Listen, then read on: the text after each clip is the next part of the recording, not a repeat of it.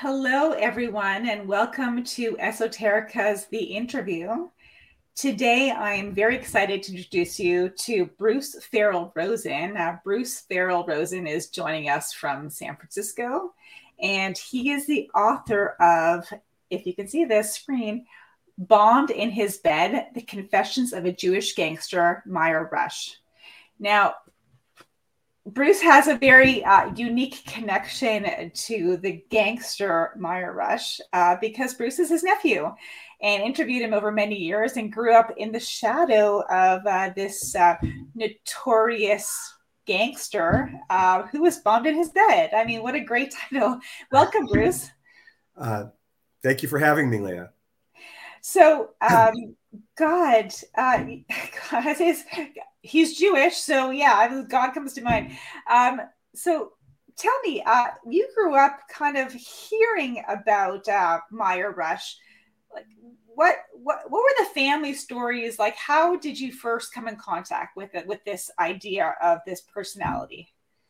Well, I was born in Toronto, and our family brought us out to California when I was about 3.5 or 4 years old, and we're talking late 50s.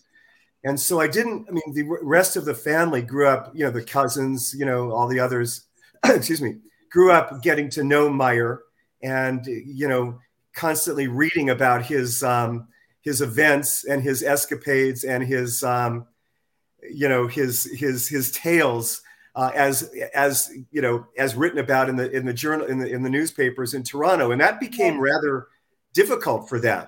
I really wasn't exposed to that as a kid growing up, but the rest of the family definitely was, and because he was in the news so much.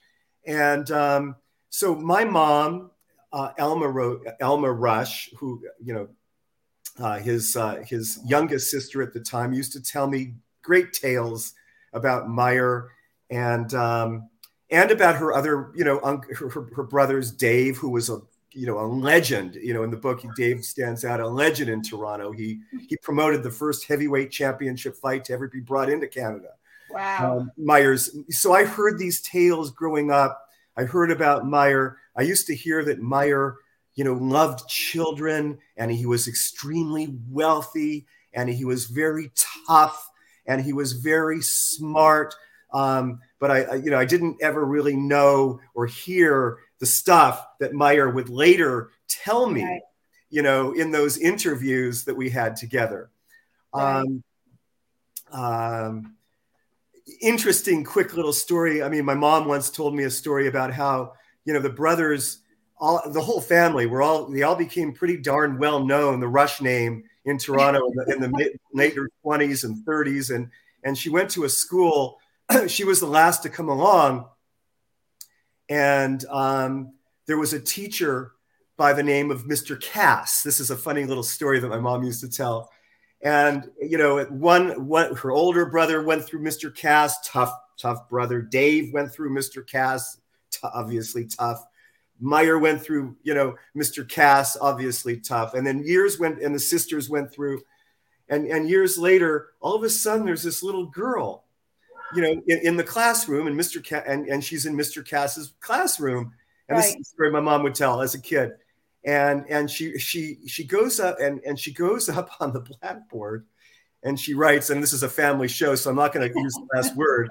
I remember this from the book. Yeah. Go ahead. She writes, Cass, kiss my blank, right? Right. And he goes over to her and he says, what is your name, young lady? And she says, Alma. And he says, what's your last name? She says, Rush. And he says, oh, no, not another one. So that was one of the things that I heard as a child growing up. I mean, and no doubt, I mean, it sounds like there was a lot happening in the Rush home from what I read in your book. Yes. So Myer, from the sounds of it, I mean, he grew up he was born in the 20s, correct? Right. Grew up during the Depression. according to the book, he was already thieving by the age of 4. Like, is that really even possible? Yeah. Well, what would happen is he was a child. They would, as he described, which is in the book, he would call it boosting. Right. And he would, and there was some of the older neighborhood kids, he was small enough to fit in through the windows, and if they had, if they had rails, he could fit in between them. He'd go in and steal, the rooms blind. Right. He'd come back and give it to the kids. Here's the thing, though. I think this is what is a major theme in Myer, is that, and the Depression era, is that he always wanted to keep a little bit of that money to give to Ma, to give to his mother. He would, so he would steal, and from those, even from that age, and he would give a little bit to Ma all the time. Right. The way Myer told it. Yeah. Well, I mean, that was actually very nice. He seemed to have he seemed to have a really warm relationship with his mother. I mean, considering, he was a gangster. Yes. Now, I mean, let's get to the. Well, he wouldn't define himself as a gangster, right? Because he didn't think he was a member of a gang. But, well, that's the interesting thing. So, I mean, when you say gangster, I mean, we have like this mob mentality. Yeah. But I mean, he was, and again, what I love about the way you described your uncle is, he was a very complicated guy. I mean, so he was a criminal. He spent time in jail. I mean, I want to get to the bombing in his bed because of the headline. But he also felt that he was kind of a hero of the people in a I think he saw himself as sort of a Robin Hood kind of guy. Right. Where he was willing to take on the establishment. Right. He didn't like the establishment. He thought he didn't like rules. Obviously, he didn't like regulations. And in those days, they didn't have a lot of, they were writing the rules in those days. I mean, there were so many things that happened later that were written because of characters like Myer. I mean, I think, Michael Milken, remember in the 80s, right. I mean, he got away with so much. I mean, eventually they wrote rules to go after him, but I mean, he thought he was exploiting rules that didn't exist. I mean, way back in those days, there were not a lot of rules. I mean, and so they had to write them because of people like Myer. So tell us in your words, like some of his, like the highlights of some of his, let's call them for argument's sake, criminal, because that's what they were, criminal exploits. I mean, give us the gamut of what he did. Well, from a young age, he, well, I mean, there are various characters that come into the book, right? I mean, there's Chucky the Scar Wilson. Right. Chucky the Scar Wilson teaches Myer how to work the sting. And Myer spoke like a character out of Damon Runyon. I mean, one of those characters that guys and dolls, right?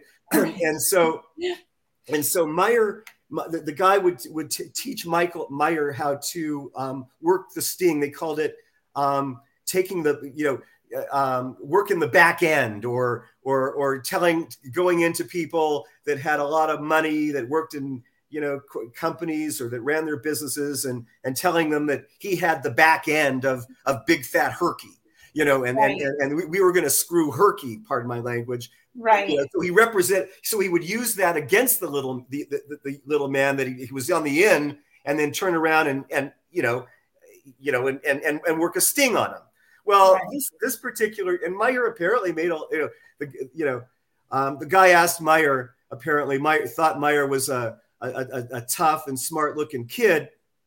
Myer actually had done newspaper. Had a newspaper stand when he was a kid, and really, I mean, a lot of anti-Semitism, a lot of things going on in those days where kids want to push Myer out of the way, take over his corner, and get out of here, kike sort of thing. And Myer, that's the way Myer described it. And Myer got tough, and he learned to double over some of those guys. And so as he got a little bit older, this guy Chucky recognized that the guy was a tough guy, and taught and said to Myer, "Do you know what a schmuck is?" And Myer says, "Yeah, I know what a schmuck is," and says, "Can you recognize a schmuck?" And Myer said, "Sure, I can recognize." And I don't know how old Myer was at this time; must have been 12 or 11 or something. "Yeah, I can recognize a schmuck," and he taught Myer how to do this thing. Right. So then that guy introduced Myer to a guy named I can't remember, Graham Kellen. Right. Actually, I changed the name, but in Right. the book, there's in a lot of places I leave the names as they are, and a few places I change them.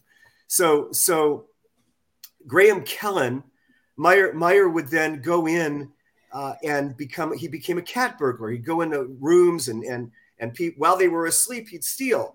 So Right. so Graham taught Myer. This is during the Depression. Graham taught Myer how to make a master key. And so once Myer learned how to make it, because Graham had this invention, because so many hotels had, one master key that could. So once Myer was able to learn how to make the master key, no hotel room was safe. Right. Anywhere he went, so those are the and then he made a friend called Freddie Johnson, who used to his big thing was vacation trailers, whatever you call them, RVs, Right. whatever you call them. In those days, I can't remember what they were called, but Right. So he would steal RVs and go across, and he loved traveling in these RVs. So he would steal in one state or province and bring them into another state or province and sell them, and just keep doing it across state or provincial lines. These are the kinds of characters that he met. Then one more thing.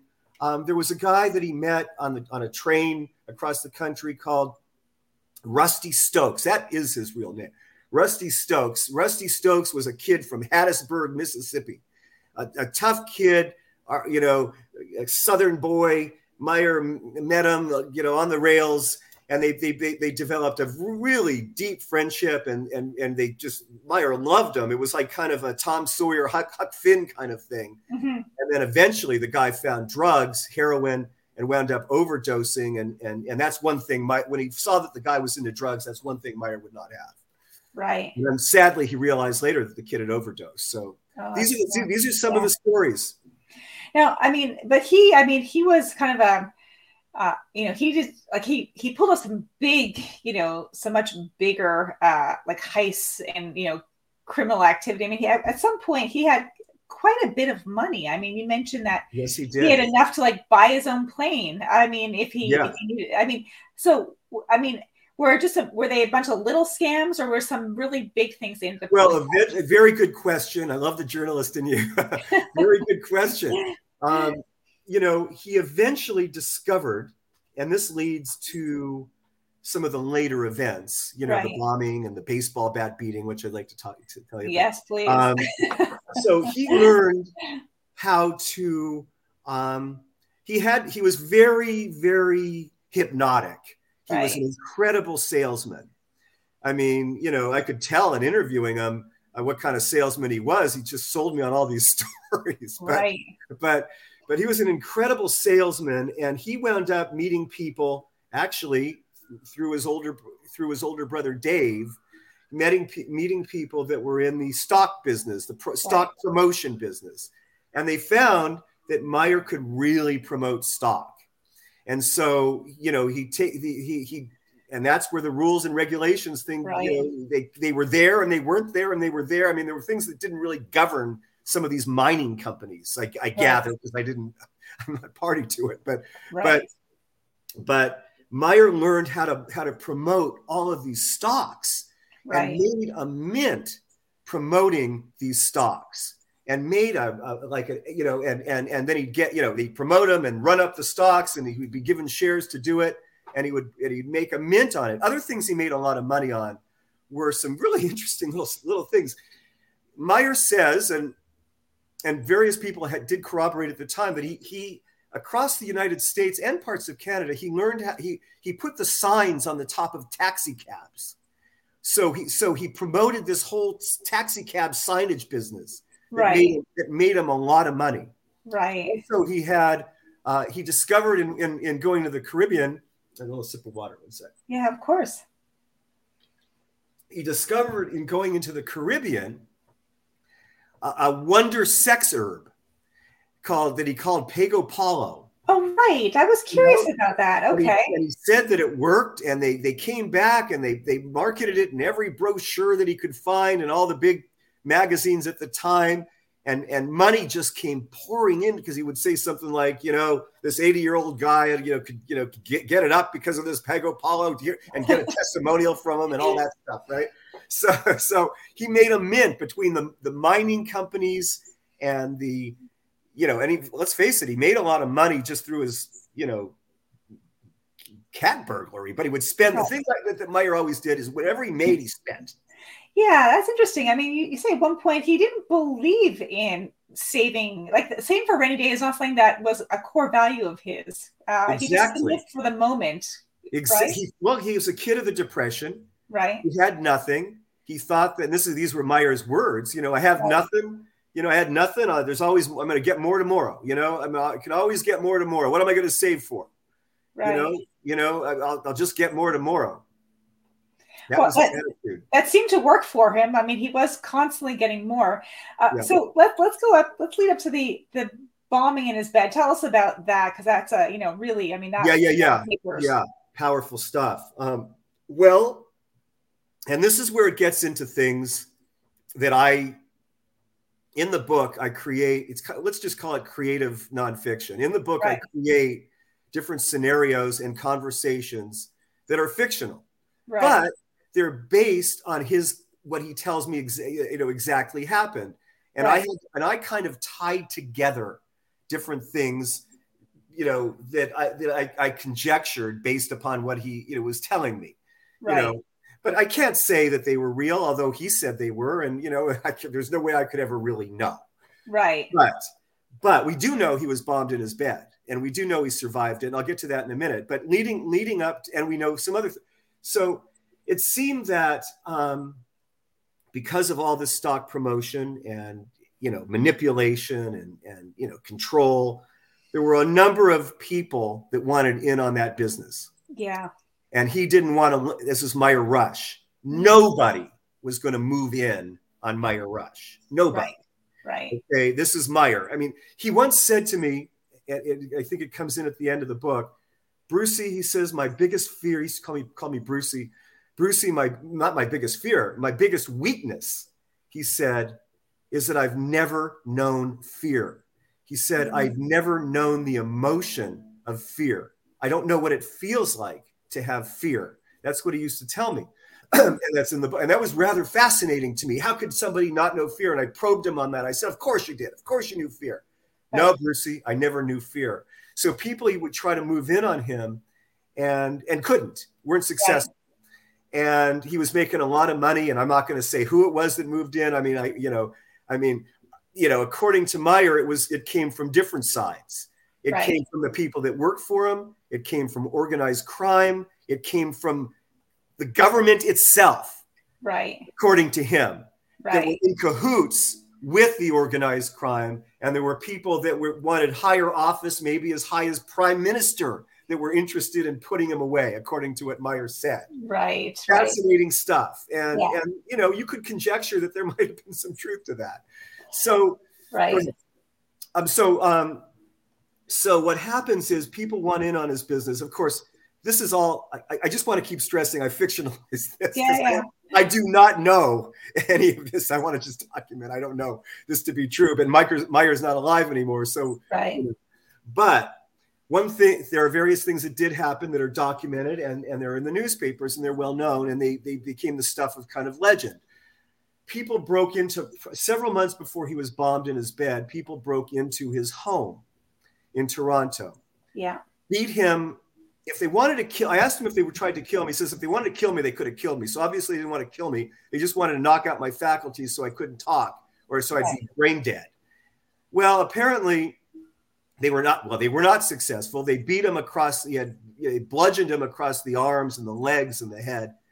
And he had, it brutalized him and had stitches and everywhere, And so there was, it was in the newspapers and in the book, there are copies of those little articles that we got the right to put in there.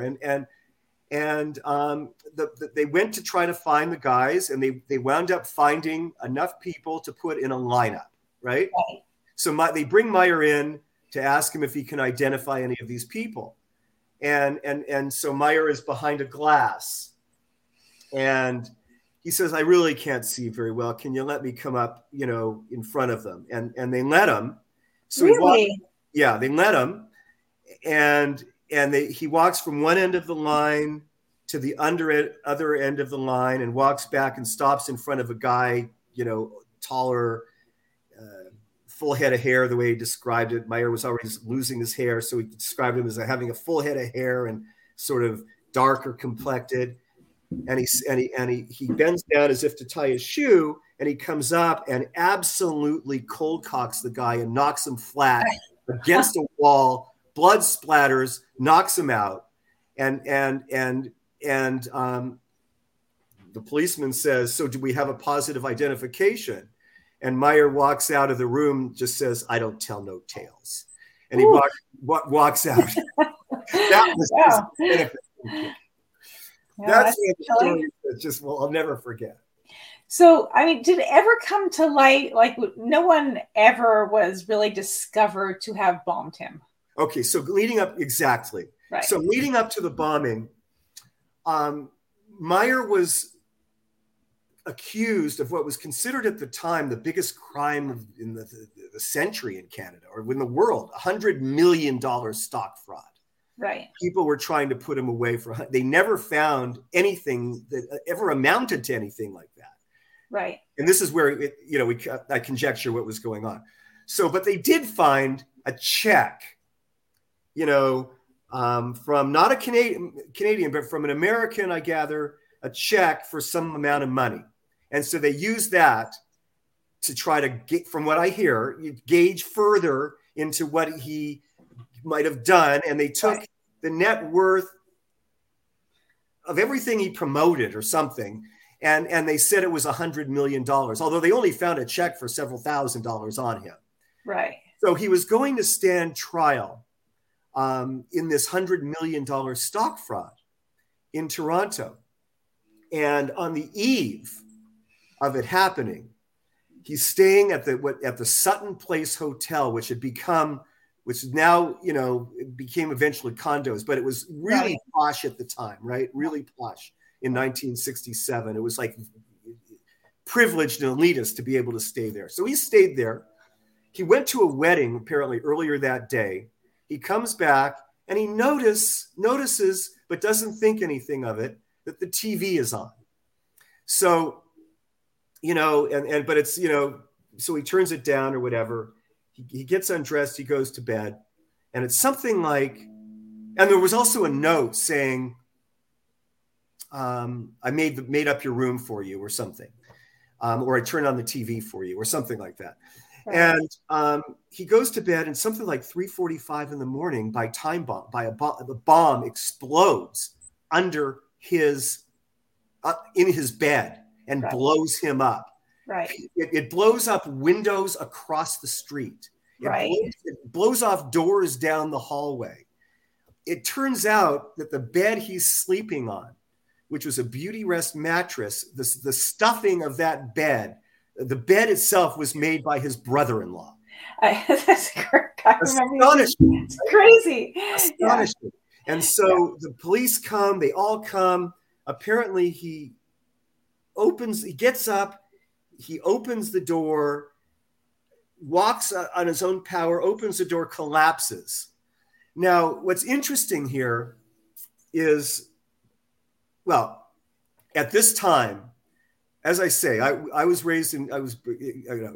born in Canada, came to California when I was younger. When I was young, we moved back to Canada for a couple of years. Right. We moved to Montreal, and then for a year, we moved to New Brunswick, Campbellton, New Brunswick, way up on the Bay of, way up there on the Bay of Chaleur, freezing place for a California boy by way of Canada. I can imagine. So my mom comes to get me from class. I'm in 6th grade.